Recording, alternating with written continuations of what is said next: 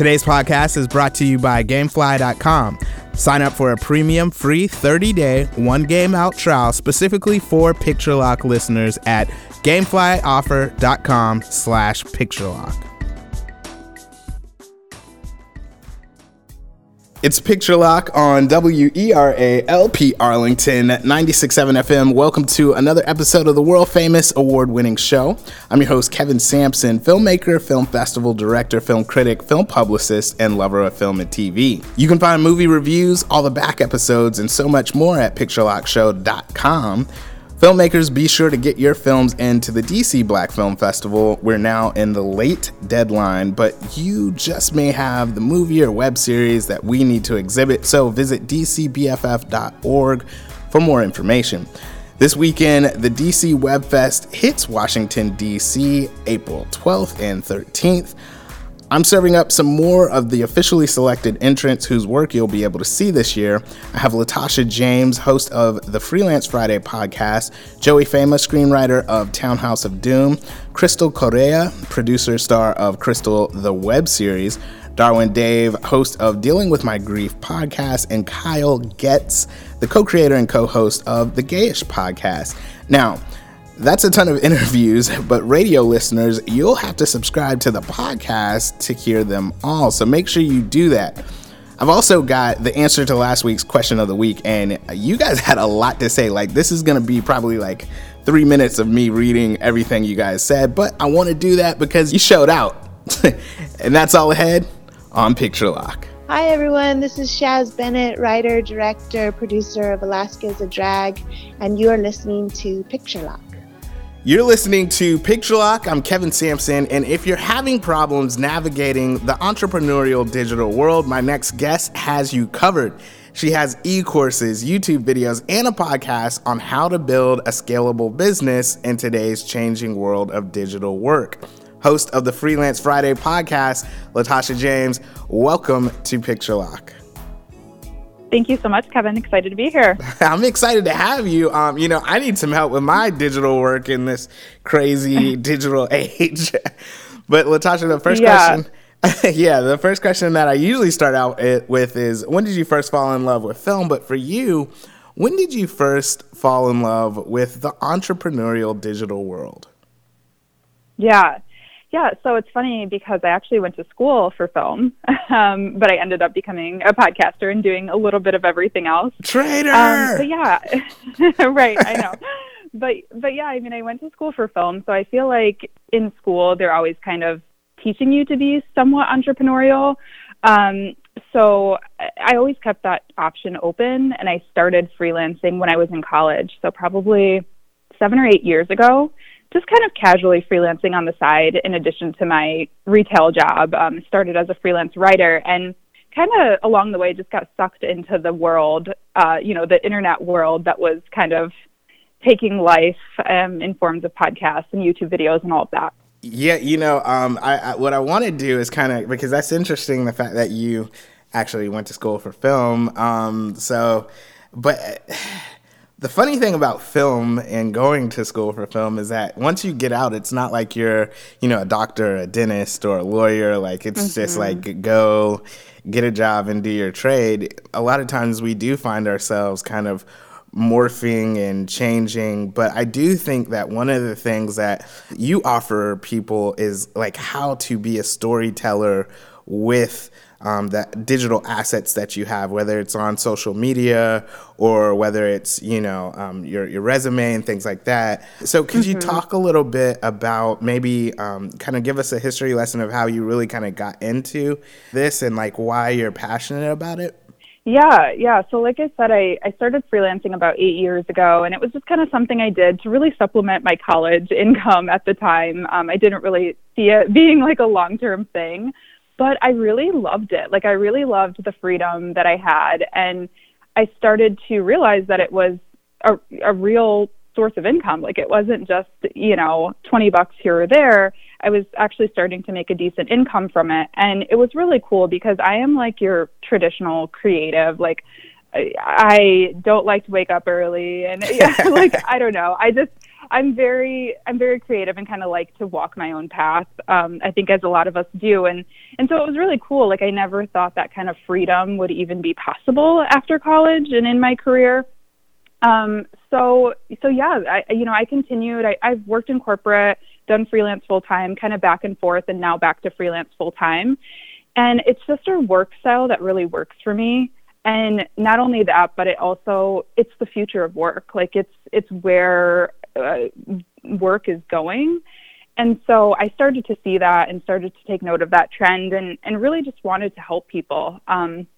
Somewhere along the way, kind of in between, maybe about 5 years ago, I started a YouTube channel just for fun, like no business reasons involved. And when I explained to people what I did for a living, people were so curious about it. And I just really wanted to help people. I really wanted to answer people's questions. And it's not something that, it's something that really anyone can do if they put their mind to it and if they have the skills for it. So I just started to really add an educational element to my content by creating videos about how to. And then I started this series. Every Friday, I would do Freelance Friday. So I would specifically talk about my journey into freelancing on my YouTube channel.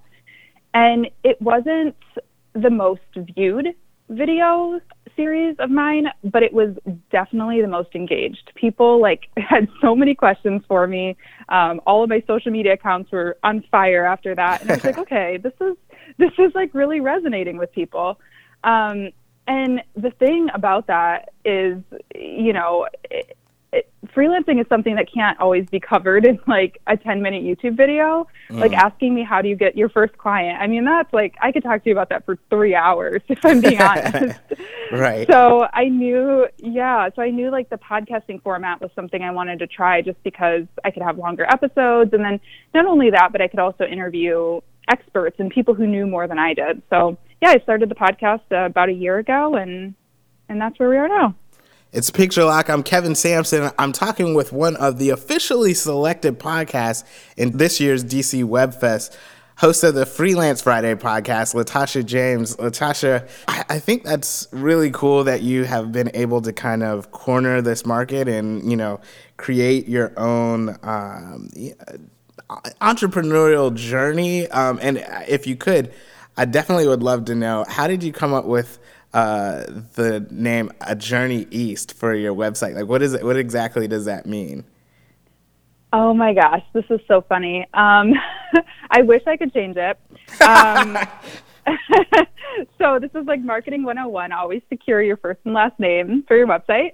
Right. Yeah, I mean, A Journey East was kind of just my like screen name from back in the day. I've been, blogging and involved in some kind of internet things since I was a teenager. And I actually started it. So fun fact, I live in Detroit now. I'm originally from a town called Kalamazoo, Michigan, but I moved to DC right after high school for a little bit. And so I started this blog and I was like, this is my journey to the East Coast. And so that's where the blog name came from. And then I kind of like revived it when I moved to Detroit because Detroit is on the east side of the state. So kind of makes sense, but it really doesn't really mean a lot. I gotcha. No, that's quite all right. Mine is IamKevinSampson.com. So, you're right. You always got to secure that. And somebody told me that like way back in the day. I should have listened to them then, but So one thing I would love for you to do, your website and just you in general, you offer so much. You have courses, you have videos, you have your podcast. So could you kind of walk us through some of the things that people can expect to see if they go to ajourneyeast.com? Yeah. So like we mentioned, I have the podcast. I release a new episode every Friday, just all about entrepreneurship and freelancing and getting your start in that world. YouTube videos are kind of supplementary to the podcast. So I do a lot of business content. I do a lot of like a day in my business or a weekend in my business. So you can kind of follow me along in a vlog style format and see what I do all day.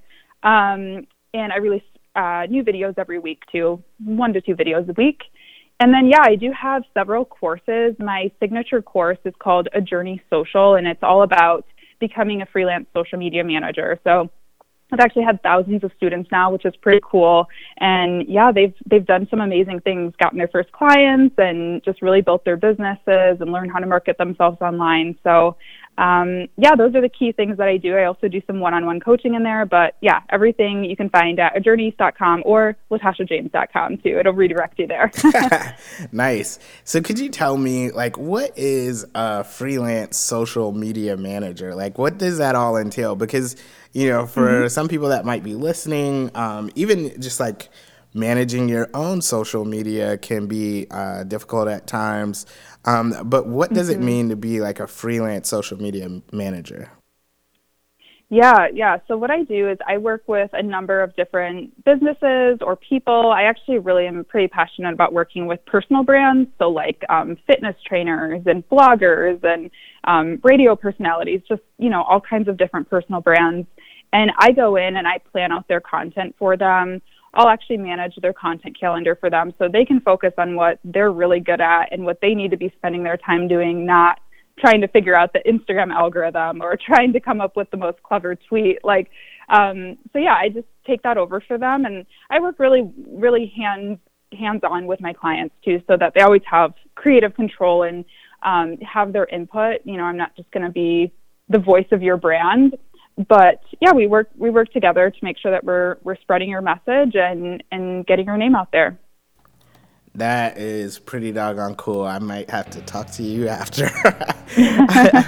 All right, folks, it's Picture Lock. I am Kevin Sampson. I've been talking with the host of the Freelance Friday podcast, Latasha James.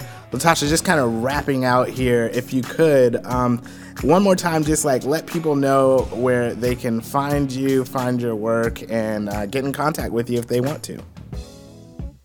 Yeah. Thanks again for having me on. LatashaJames.com is where you can find everything from the podcast to the YouTube videos to coaching and courses and everything in between. Host of the Freelance Friday podcast, Latasha James, thanks so much for coming on Picture Lock. Thank you. Hi, I'm Dean Rogers with TheRogersReview.com, and you're listening to Picture Lock. It's Picture Lock. I'm Kevin Sampson, and Joey Fama is a screenwriter based in Washington, D.C. and West Virginia. His work is known for its keen sense of humor that spans across many genres, such as science fiction, horror, family-friendly, and dramedy. Joey has received numerous screenwriting awards, most recently being recognized by the Northern Virginia Film Festival as the runner-up in Best Science Fiction Screenplay under 20 pages and Best Short Film Script from the Pittsburgh Independent Film Festival. He loves screenwriting. He is the screenwriter of Townhouse of Doom, an official selection in the screenwriting category of DC WebFest, which is taking place April 12th and 13th. Joey, welcome to Picture Lock. Oh, yeah. Thanks so much for having me. It's definitely my pleasure. Joey, as you know, first question I always start out with, when did you first fall in love with film? Well, you know, it took me some time. It probably took me longer than it should have. So originally I was kind of a short story writer, and I liked that, and I did a lot of that. And, you know, I wasn't having much success with that. And so I was, at the time I was a sports writer at a little university in southern West Virginia, Concord University, which is my beloved alma mater. And so someone had kind of mentioned to me, they're like, well, you write really good dialogue. Your humor is really dialogue driven. They're like, why don't you try to write some screenplays? And so I went to the library and I read every single book they had on screenwriting, and you know, I fell in love with it. It's just you know, it's a style that I love, and I don't know, I really enjoy screenwriting now. So that's kind of how I originally fell in love with, you know, screenwriting in general. Nice. Now I'm gonna take you back to the original question, and because I love the fact that you are a screenwriter. But when did you first fall in love with film? Because I feel like you watched a certain movie and you were like, wow, that was a really great story. And then, of course, you got into, you know, the screenwriting aspect of it. But was there an initial movie that just attracted you to the art?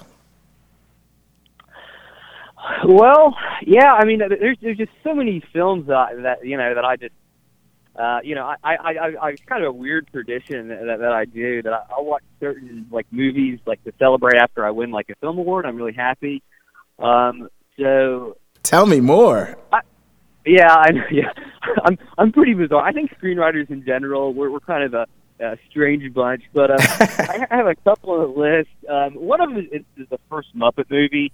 I just love it. You know, when he comes in and does Rainbow Connection, it just, I don't know, and that had a huge influence on the screenplay. So, another great film is Amadeus, which is very different than the Muppet movie, but I love that one too, because it kind of deals with failure and mediocrity, and so yeah, those are two very different films, but I feel like both of them really had a huge impact on me, like in my writing style, and just like you said, falling in love. I love that question. You know, what made you fall in love with film? But yeah. Yeah, most definitely. You're listening to Picture Lock. I'm Kevin Sampson. I'm talking with the screenwriter of Townhouse of Doom, Joey Fama. Joey, the reason that I wanted to go back into that, and I love the fact that you said Muppet Babies and Amadeus, I feel like that really kind of helps me and the listeners to understand you more as a screenwriter, seriously. So that's really cool. Yeah, exactly. Yeah. It's the first Muppet movie, not Muppet Babies. Oh yeah, my bad. It's my kids trickling into my mind, like they're in this Muppet Baby stage where like it's actually cool. Yeah. I try to be all over the place, you know. I hear you. So Joey, if you could, for the audience, Townhouse of Doom, what is this all about? Yeah, it's kind of it's unique, I think, and a little bit strange. It's a family-friendly horror comedy, and it's framed up as like a cooking show, right? So it starts off with a guy who has no idea how to cook, and of course he's a cooking show because that's how it goes. And so he decides to go with his on the scene reporter, who happens to be a puppet. And the puppet's supposed to be he's supposed to be a wine and cheese festival, because that's where you send puppets. And so he decides, like, nope, I'm not going to do that. Instead of going to the wine and cheese festival, I found this note, and I'm going to go to this haunted house. And then, hilarity ensues. So. Got it. So this is really interesting because we talked about the Muppets. You see how this question, it comes back and it ties in, and so Townhouse of Doom, it's got puppets in it. So so I guess, man, I really do want to know kind of like what made you want to go with having a puppet character rather than just like two human beings, because I do think that there's a certain amount of story that you can bring to a film when you're dealing with a puppet instead of a human being. And I'm wondering, as a screenwriter, if there's any kind of correlation of the things that you wanted to do and say with a puppet versus like an actual human. Yeah, I mean, for sure, you're definitely correct. So it was characters that my buddy and I, Joseph Bailey, came up with many years ago. We're both big of that kind of comedy and that kind of genre. So we came up with the characters many years ago, and so I was watching a lot of horror movies with my brother because that's kind of our thing, and I was like, I'd like to write a horror movie, but I'm like, well, no, I'm more of a comedy writer. I don't want anything too serious, and so I started hammering it out, and I was like, maybe something Blair Witch-ish. And I was like, no, that's been done too much. I was like, but I haven't seen puppets do this. That's kind of strange. That's something different. So I think it just kind of went from there, and I just want to do things that are unique and kind of different. And I feel like I certainly haven't seen a lot of things like that. But yeah. Right. It's Picture Lock. I'm Kevin Sampson. I'm talking with the screenwriter who has a fascination with puppets. I don't blame him. He is the screenwriter of Townhouse of Doom. It's Joey Fama.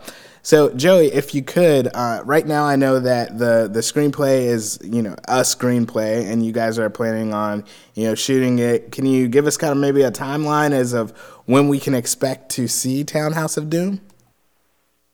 Well, we're still kind of in the pre-production phases. I've talked to a couple of directors and a couple of producers, and we're just trying to kind of get from there, because it's kind of a unique and just kind of weird thing. Because you really have to put a lot of different considerations on, making puppets going into a haunted house as compared to, a couple, people.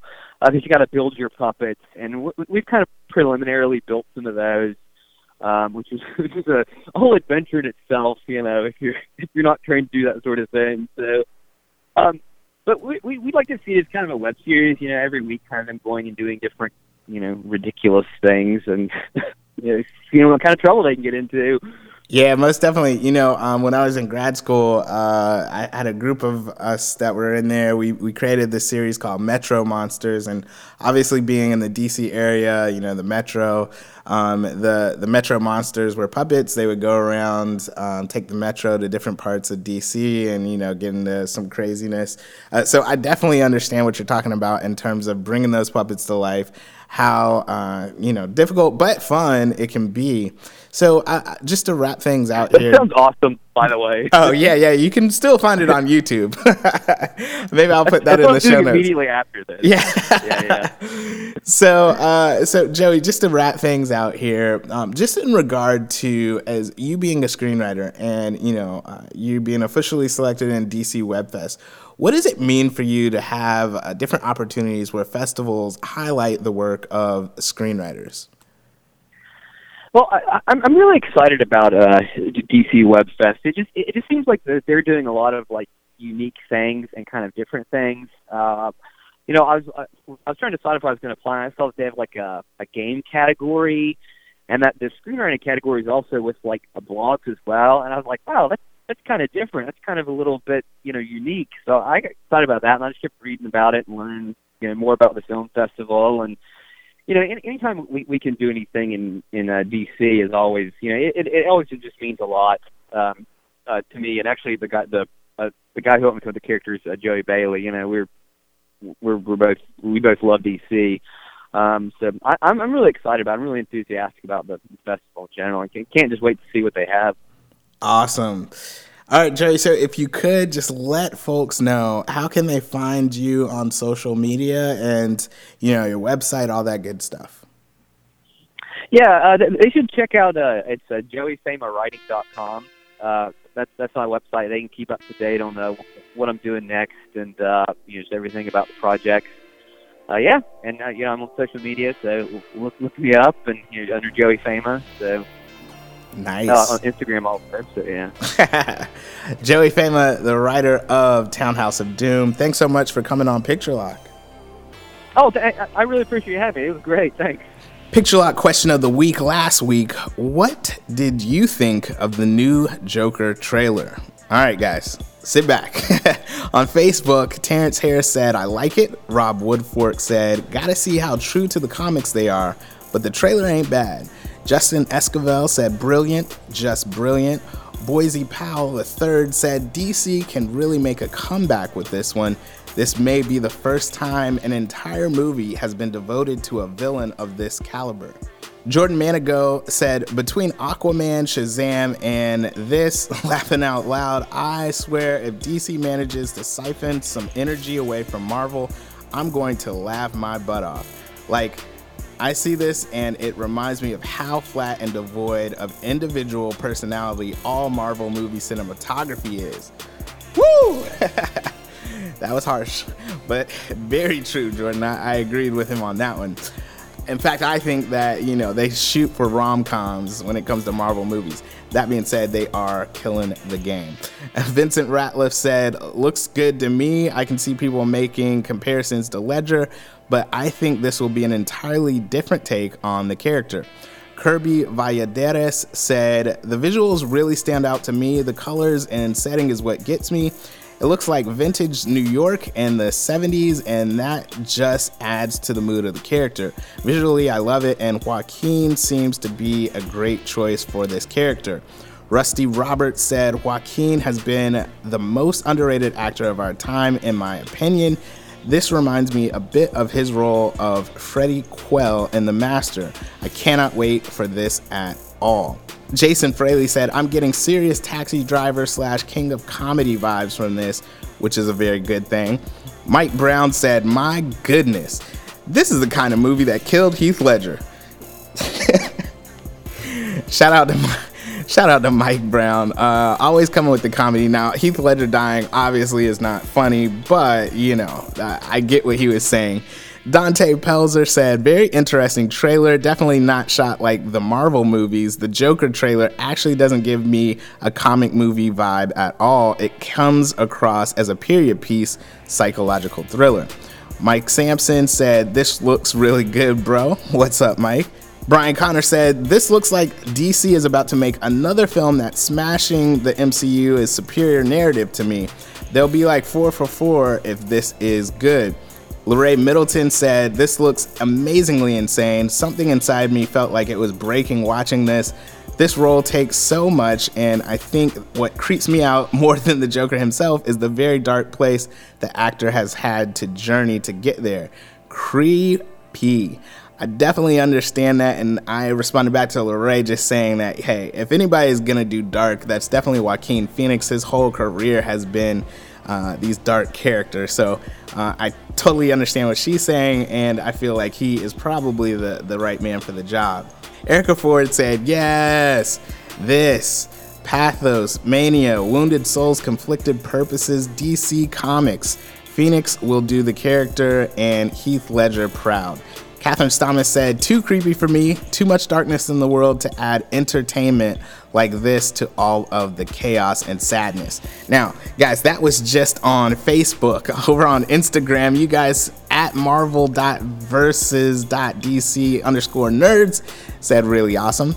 At nerdy_Neil said, hope this movie follows through on what the trailer delivers. This looks dark but focused. I like it. At It's the Paperboy said, hey, it was okay. I like how the trailer didn't give away the entire movie. At I Am Chad, Eric Smith said, looks dope. It's like the assassination of Richard Nixon, but in the DC Comics universe. At Ronnie Rose said, glad to get an in-depth origin story of the Joker. At Zach_Z said, breathtaking one. At God's G1 FTTTT said, ish looks weird as F, but I'm ready. Lego October. And of course I was editing what he said, but at Rev Gracie said, looks promising. I don't know how I feel about the Joker channeling John Wayne Gacy, but we'll see. Wow, that's it. Thanks to everyone who participated in this question of the week. It's most likely, I think, hands down, the most popular question that we've had since we've been running this segment. You guys got to call in next time so I don't have to do all the reading. But thanks again, guys. This week's question of the week, with Avengers Endgame on the horizon, has there ever been a bigger movie release in cinematic history? I want to know, how are you feeling about this highly anticipated film? Leave me a message, 60 seconds or less, on the film, how you're feeling about it, and I'll play it during next week's show. Call 202-350-1351. I can't wait to hear your comments because I'm sure you guys have tons. Obviously, with the Joker trailer, you had a whole bunch to say. You can always let me know on social media or email me at picturelockshow@gmail.com, and I'll read your answer next episode. Hey guys, just want to break this up real quick for a few promos. What if you could have a film critic, film festival director, film publicist, and fellow filmmaker guide you with your film's PR and marketing journey from pre-production to post? I'm Kevin Sampson, and my online course, PR for the Indie Filmmaker, does just that. In this course, I'm going to teach you how to set up your film to engage an audience and build a community long before you call action. I'll show you how to approach critics to make them aware of your film like publicists do. And as a director of 2 film festivals, I won't just teach you hacks and secrets to reduce entry fees, but how you can use the festival circuit to create buzz around your film. I'm a huge supporter of diverse storytelling in film, and I believe the most unique voices come from indie filmmakers. That's who I've supported over the years with my show, Picture Lock, whether on TV or on radio. With as much experience as I've had as an independent filmmaker myself, critic, publicist, and festival director, I realized that most indie filmmakers just need access to the knowledge that big firms provide to achieve success. So in this course, I'm going to demystify some of the process and give you everything I know in a behind-the-scenes look at the sides of the business you don't always see. So if you're an indie filmmaker that's looking to change the game with your film's PR and marketing, make sure you check out PR for the Indie Filmmaker. Head on over to prfortheindiefilmmaker.com and get a free preview of the course, PR for the Indie Filmmaker. Get your film seen, build community, and become an army of one. For you, the listeners of PictureLock's podcast, Gamefly is offering a premium free 30-day trial to give you the opportunity to check out their service. I used to play PlayStation a ton pre-kids. I had money to buy the latest game out, but I really don't have the time or money like I used to give towards my hobby. That's why Gamefly makes so much sense. For a low monthly fee, I can get the latest console and handheld game delivered to my door. I keep it as long as I want and can send it right back to get a new one. The cool thing is, if you like a game so much that you don't want to send it back, you can keep it for a low used price. There are never any due dates or late fees. To get your free trial today, go to gameflyoffer.com/picturelock. Again, that's gameflyoffer.com/picturelock for your free 30-day trial. Hi, I'm Anthony Anderson, the writer, producer, and director of Anacostia the web series, and you're listening to Picture Lock. It's Picture Lock. I'm Kevin Sampson, and Crystal the web series is an award-winning comedic digital series based on Crystal, a newly single workaholic graphic designer with a colorful mind. I have writer, director, producer, and star of Crystal the web series, Crystal Correa, on the line. Crystal, welcome to Picture Lock. Hi, thank you. Thank you for having me. It's definitely my pleasure. I love it when I get to roll my R's. But Crystal, the first question that I always start out with, when did you first fall in love with film? Oh, man. I fell in love with film since I was a kid. Mostly, I love television more than movies. But, I honestly got really into it because I was a military kid. And so I spent a lot of time being the new kid. And so I turned to movies and television to keep me company. And then it just kind of took off from there. And then I wanted to know more about the field and how I could get into it. Yeah, that's kind of cool because I definitely can relate to the fact that, watching television as a kid and watching other people's stories, it kind of quote unquote taught me about life, and then at the same time, you can kind of find yourself within it. But Crystal, if you could take us from the young girl watching TV to, this multifaceted writer, director, producer, star. Oh man! How'd you get in the industry? Well, it all started when I was actually born. I was born in Korea, which is really funny because my last name is so similar to Korea, but it's Korea. And so, oh my goodness, young Crystal, man, you're taking it way back. Let's just say you don't have to give the life story. No, that's the whole life. But yeah. I definitely want to start with this particular moment because it's not too triggering, but I think people can relate, and it's kind of funny because everything that I was when I was younger is trending now, which I was just talking to somebody about. That makes no sense to me. So I grew up when I was younger, around, let's say, 9 years old.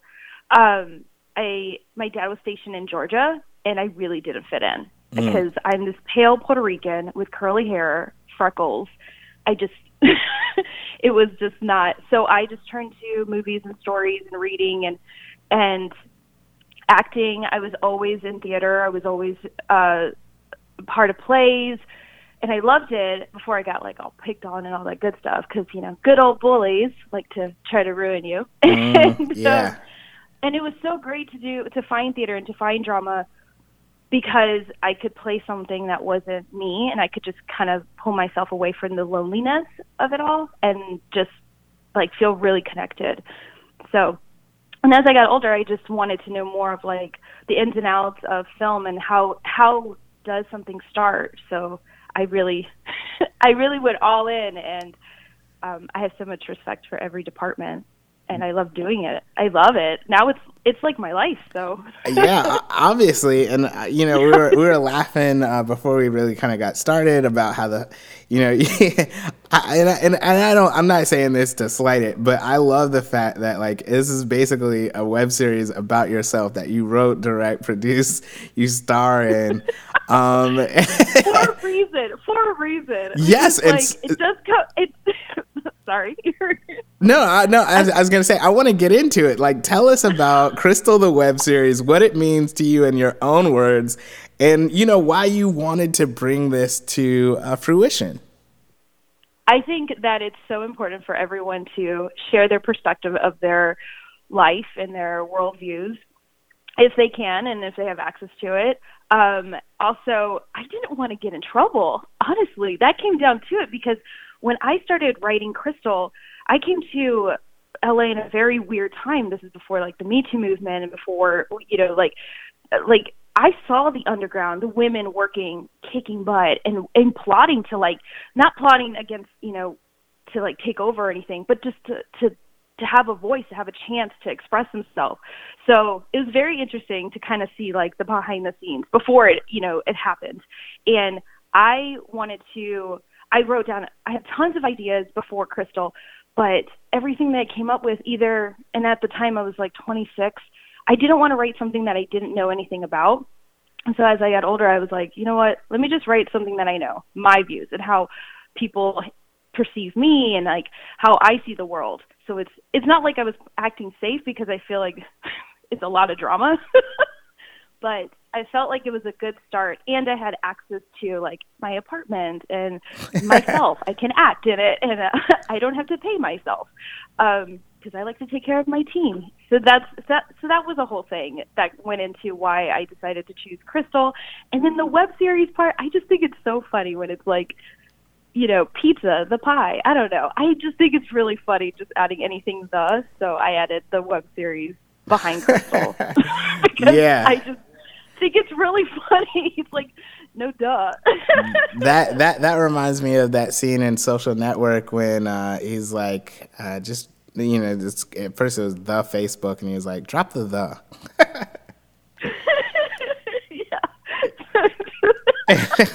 I know, that's kind of where, and I love that. I just love that dry humor too. So right, the like basic old school. I just wanted to bring it back and do something very like straightforward and handheld camera, and it was really great. And it's and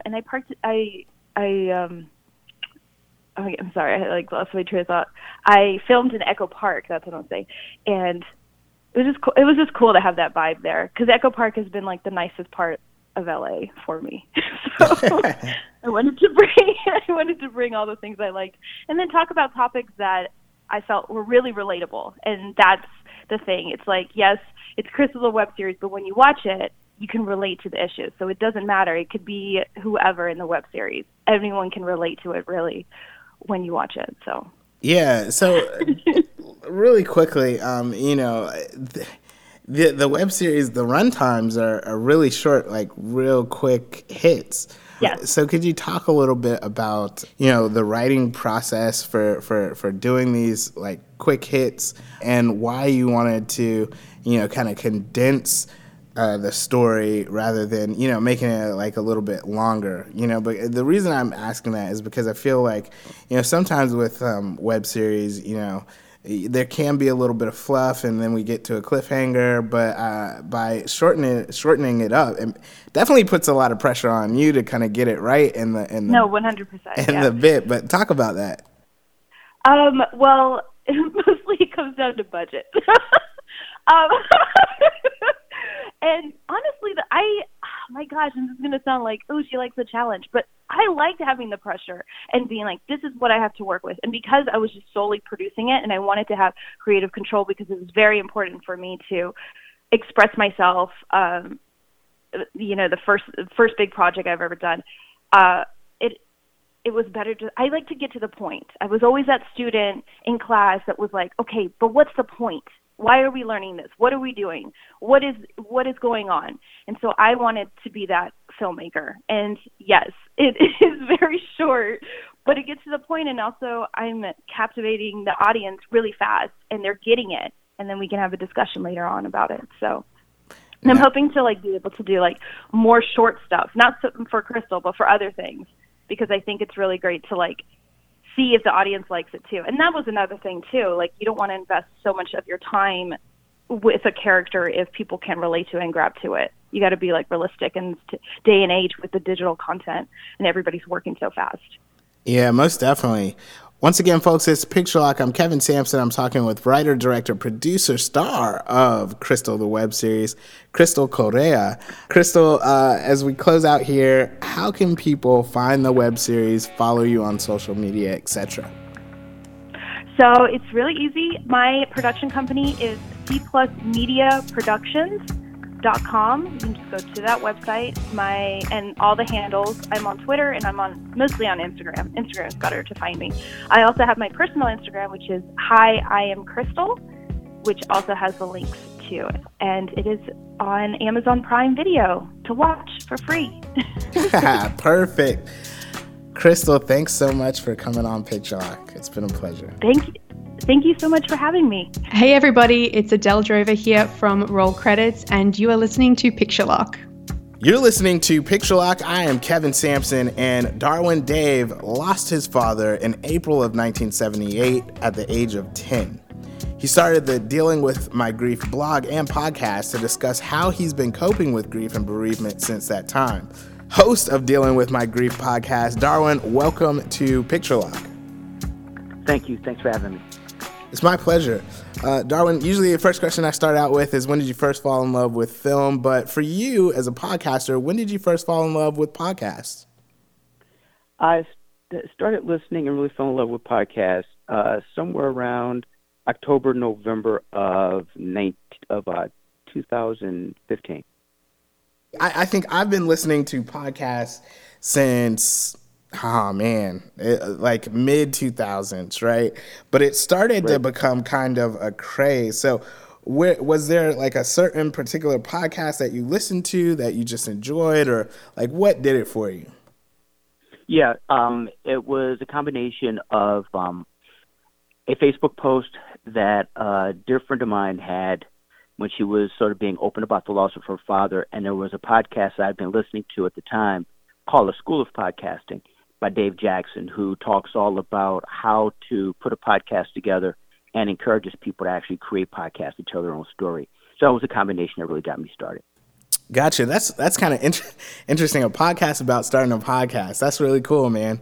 So if you could, grief is something that hits us all, and whether, we're dealing with it consistently or, sporadically, it's definitely something that's universal.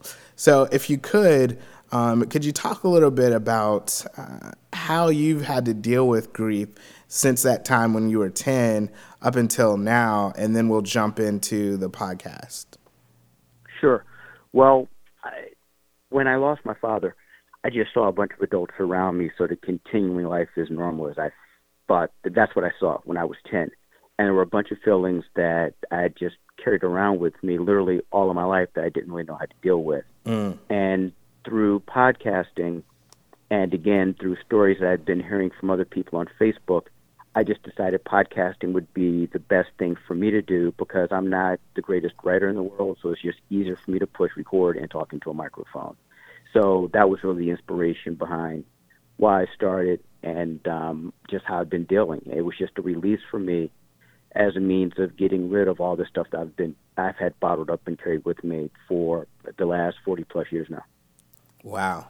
Man, so as I was saying in the top, grief is definitely a universal thing, and whether we are dealing with it now, it's definitely something that will come, because that's just life. Unfortunately, how it goes. We're gonna deal with the loss of a loved one, and I think that mental health and taking care of yourself in that way is something that I think, as a whole, at least in America and as society, I think we're starting to learn that this is something that we really need to pay attention to, But definitely I feel like in many communities, it's still one of those things where we kind of close our mouths and we kind of, as you said, we just pack it all in and we just kind of keep moving in life.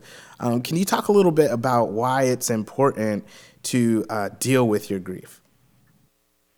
I think it's important because, as you just mentioned, it's sort of like a taboo subject. A bunch of things we're not supposed to talk about: money, religion, politics, and I sort of add grief as the fourth item to that. Because in most cases, when you say that you are sad or you're missing someone, people think that there's a specific timetable that's supposed to happen. If you look at even most corporate organizations, they may only give you 3 to 5 days to sort of grieve your loved one, and when you come back to work, it's supposed to be things as usual. So I think it's important for people to know that there is no timetable, that everybody goes through grief differently, and that you need to have some type of community, family, friends, support groups, churches, or whatever, where you can feel free to talk about what you're going through without judgment. And I think that's the biggest thing is the stigma around the judgment that you still want to continue to talk about this 2 weeks, 3 weeks, even a year after it's happened.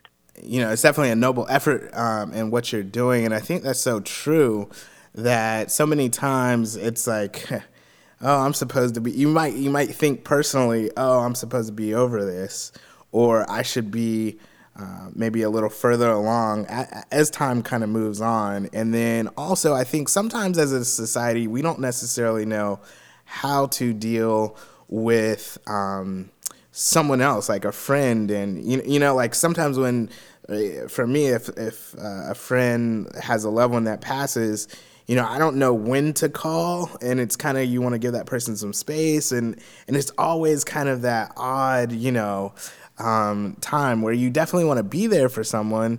And so in some ways, maybe sending that text is always helpful because at least it's not as direct personally, but it can be, like you said, a stigma around it, and it can be hard to gauge like what to do in those situations. Ladies and gentlemen, I'm talking with the host of Dealing with My Grief podcast, Darwin Dave. And Darwin, I wanted to kind of follow up on what I was just saying, just in regards to how has your podcast helped people to deal with their grief in regard to, as a community, how is it educating people on dealing with grief? But there's two sides to that. For people who have lost someone, they realize that they're not alone in feeling maybe either awkward or uncomfortable in the fact that they're still dealing with what they're dealing with. And it also has spawned people to help each other. Again, I think there is, in the grief community, there is a certain appreciation for being able to join people who are going through similar experiences, even though they're not the same. Again, to be able to talk to each other, not judgmentally, because for the most part, we don't really know each other. We just know that they've lost someone that they love and that they are trying to manage that as best as possible. And speaking with someone else who's sort of in the same boat, they know that they can speak openly and freely without any judgment or any expectations from the people that they're talking to. And again, usually you don't really know what it's like to be in this club unless you're a member of this club. So it just brings a closeness that typically some people can't find elsewhere, especially if they're in situations where the grief that they are suffering has sort of torn their family or their friendships apart. Right. Yeah. It's interesting. Like, so for me growing up, I didn't deal with death that often. But then I lost my grandfather and grandmother. It was kind of back to back different years, like within the past, 3 years.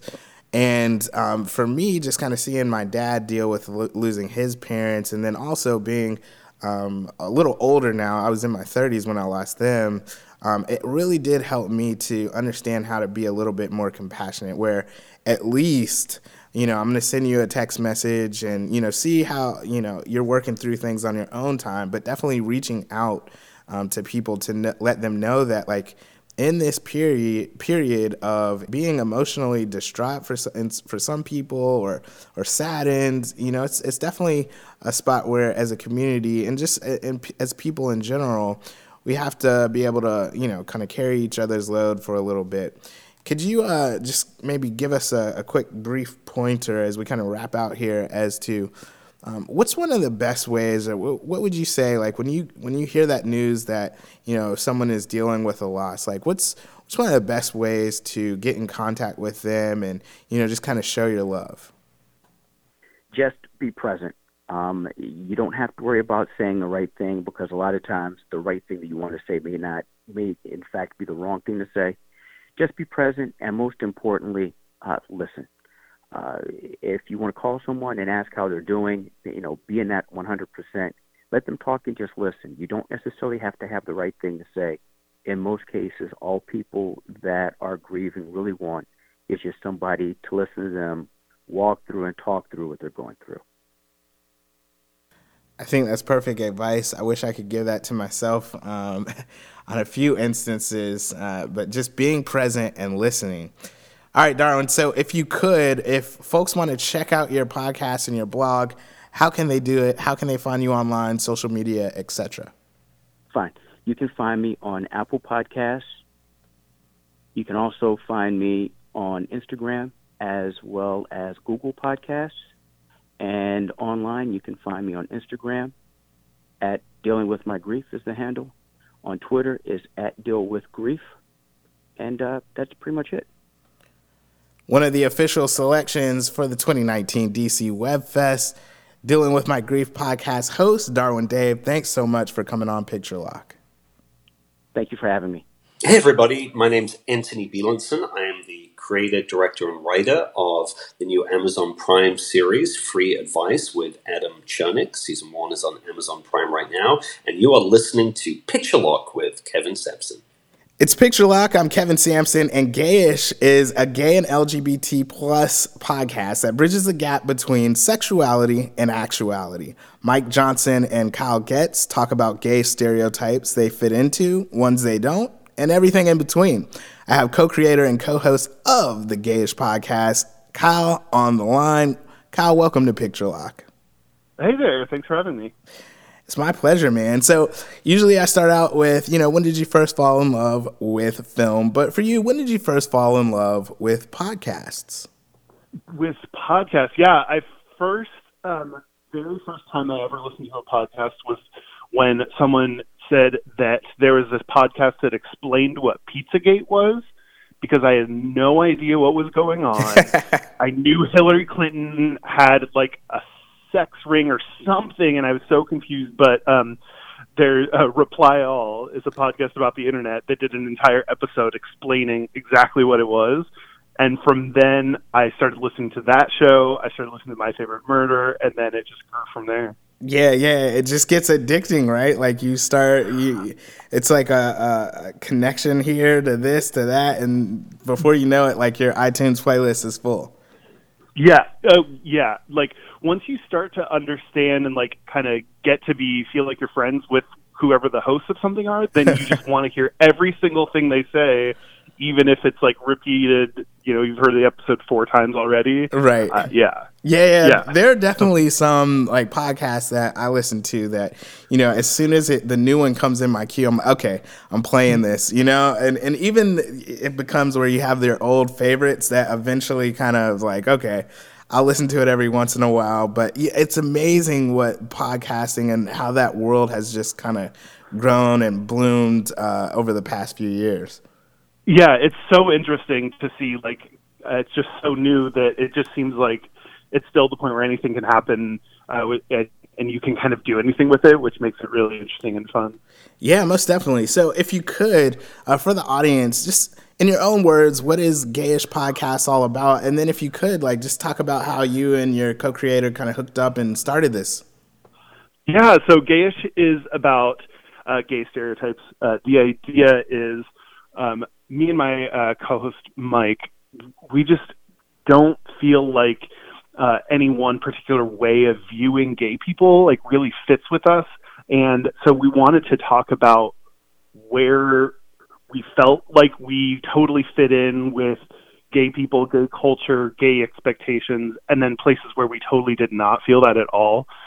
So sometimes we'll talk about a straight thing that we don't understand, or a gay thing we don't understand, or like, well, at the end of our show, we always talk about the gayest and straightest things about us that we, to show that there's actually not just one, we're actually all a mix of all the different stereotypes that are out there. And yeah, so we saw that there are a ton of podcasts about pop culture, about kind of news, and RuPaul's Drag Race. And those are all great and awesome and really cool, but just not our interest or focus. So we want to start one that kind of met with what we care most about. Yeah, I mean, it makes sense, right? Because a lot of times I think, even as like a person of color, let's just say for me, it's a broad spectrum. There's so much to, what does it mean to be African American, and where did you grow up, and all these different things kind of impact us. But I think that's really cool that you guys are able to kind of talk about, hey, well, this is me or this isn't me, and, let's talk about it. Let's have a good time. If you could kind of like walk us through a typical episode, because like looking at your episode descriptions, it's, you guys talk about everything. Yeah. Yeah. Every week we try to pick a topic, and like we've talked about, I think butt stuff was something people really wanted to hear about. So we talked about that. We talked about like drag queens and sports and just kind of all over the board. But like now that we've gotten into our flow, like a usual episode is we talk about kind of the most recent news stories, and they're not the like whatever happened to, I don't know, Neil Patrick Harris that week on vacation. Like, it's not that kind of stuff. It's right. It's like interesting stories that you may not have heard about.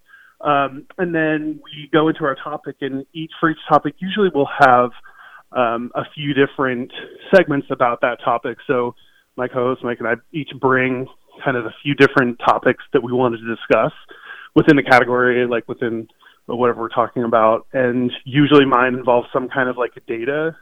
Sometimes stereotypes are there for a reason, and it's because they're mostly true. So we try to find out which ones are actually statistically true, or we'll bring news stories, or just kind of whatever stands out to us, and share those with each other. You're listening to Picture Lock. I'm Kevin Sampson. I'm talking with the co-creator and co-host of the Gayish podcast, Kyle Getz. Kyle, one of the things that I kind of thought was funny in your bio is that you said that you continue to come out all the time, since most people confuse your height as a sign of straightness. And so what I want to do is kind of link that to the purpose of your podcast as it is as we talked about just a while ago. It's like a broad spectrum, but can you talk a little bit about the reception of your podcast thus far, and the community that listens to it? Is it really making an impact?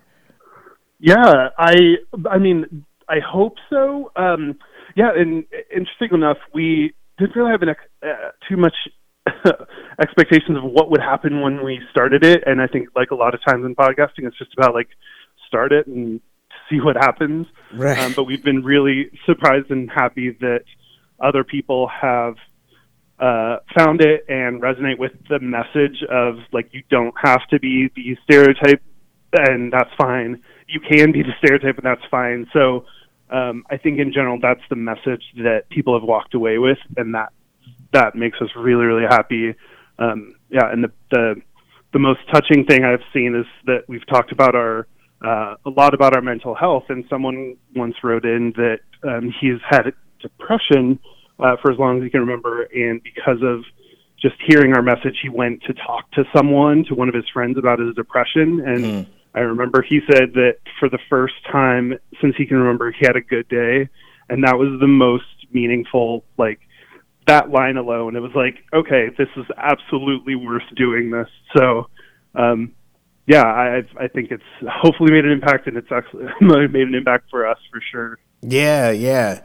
So can you do me a favor? Just because I'm really interested in, as we talked about, having podcasts, having resources, and for members of the LGBT plus community, what does what does it mean to like have a podcast? So like, I know when I was like in high school, podcasts weren't a thing, right? And but you can, like, you grew up in Katy, Texas, and you can grow up in a small town and you're able to listen to a podcast in which you're hearing people that are in some ways either living your life or you can definitely relate to.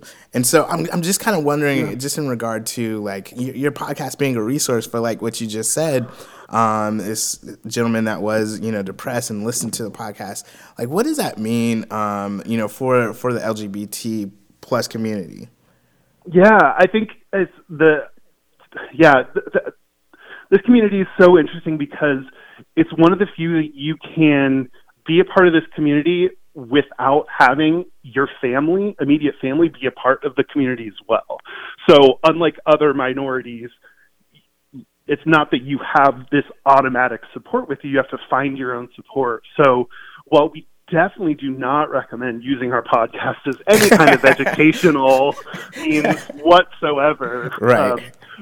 We do find that there are people that say that very thing, I don't have this community around me, or I live in a small town where I don't have gay friends, and I get to feel like I have gay friends for a little bit. And that's really, I think, a cool thing that I'm happy that, podcasts in general can just bring that to people, is you don't have to have someone like right there with you to feel like you're still a part of the community, because you are a part of the community regardless of who's physically around you. And it's so great that people can get that feeling through other places when they need it. Right. Most definitely, man. So you enjoy top 40 pop music, but wearing T-shirts and jeans. Why the T-shirts? Like, are you a collector of graphic tees, or what is it? No, I'm lazy. My goal, like right now, I've just been buying slowly and surely, like just different colored T-shirts, because I don't care. Like, I just don't care, and I want to be comfortable.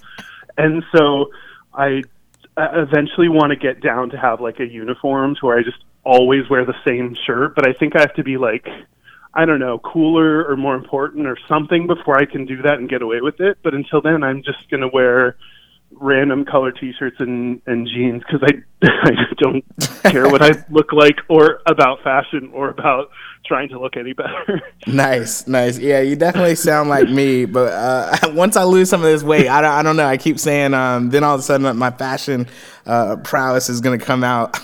But Kyle, go ahead. There are a couple things like that I'm like, someday I'm going to be amazing cook. But until then, I'm going to order my food to come to me. So, I get that. Most definitely, man. Well, it's been great talking to you. If you could, let folks know how they can follow you on social media, find the podcast online, etc.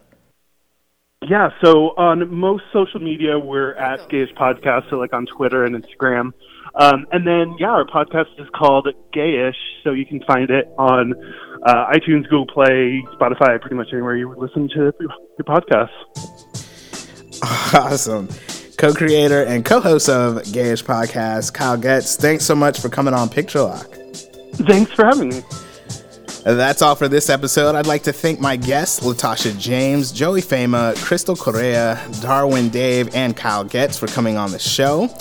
Be sure to subscribe to the podcast on iTunes, TuneIn, Stitcher, Blueberry, wherever you catch your podcasts, so you can hear the extended radio versions of the show, catch unlocked episodes, and the Picture Lock PR after show, which gives you buckets of free knowledge for your film's projects, PR, and marketing from filmmakers who are doing it. If you're a fan of Alexa's skills, just say, Alexa, play Picture Lock Podcast, and I'll come right up. Feel free to leave a 5-star review of the show as well. You're supporting the filmmakers and guests I have on the show by allowing more people to be exposed to the podcast. It's quick, easy, and free. And guys, I really do appreciate it. It really helps to expose the show to more people. So make sure you give it a 5-star review if you've been listening for a long time and you just haven't done it.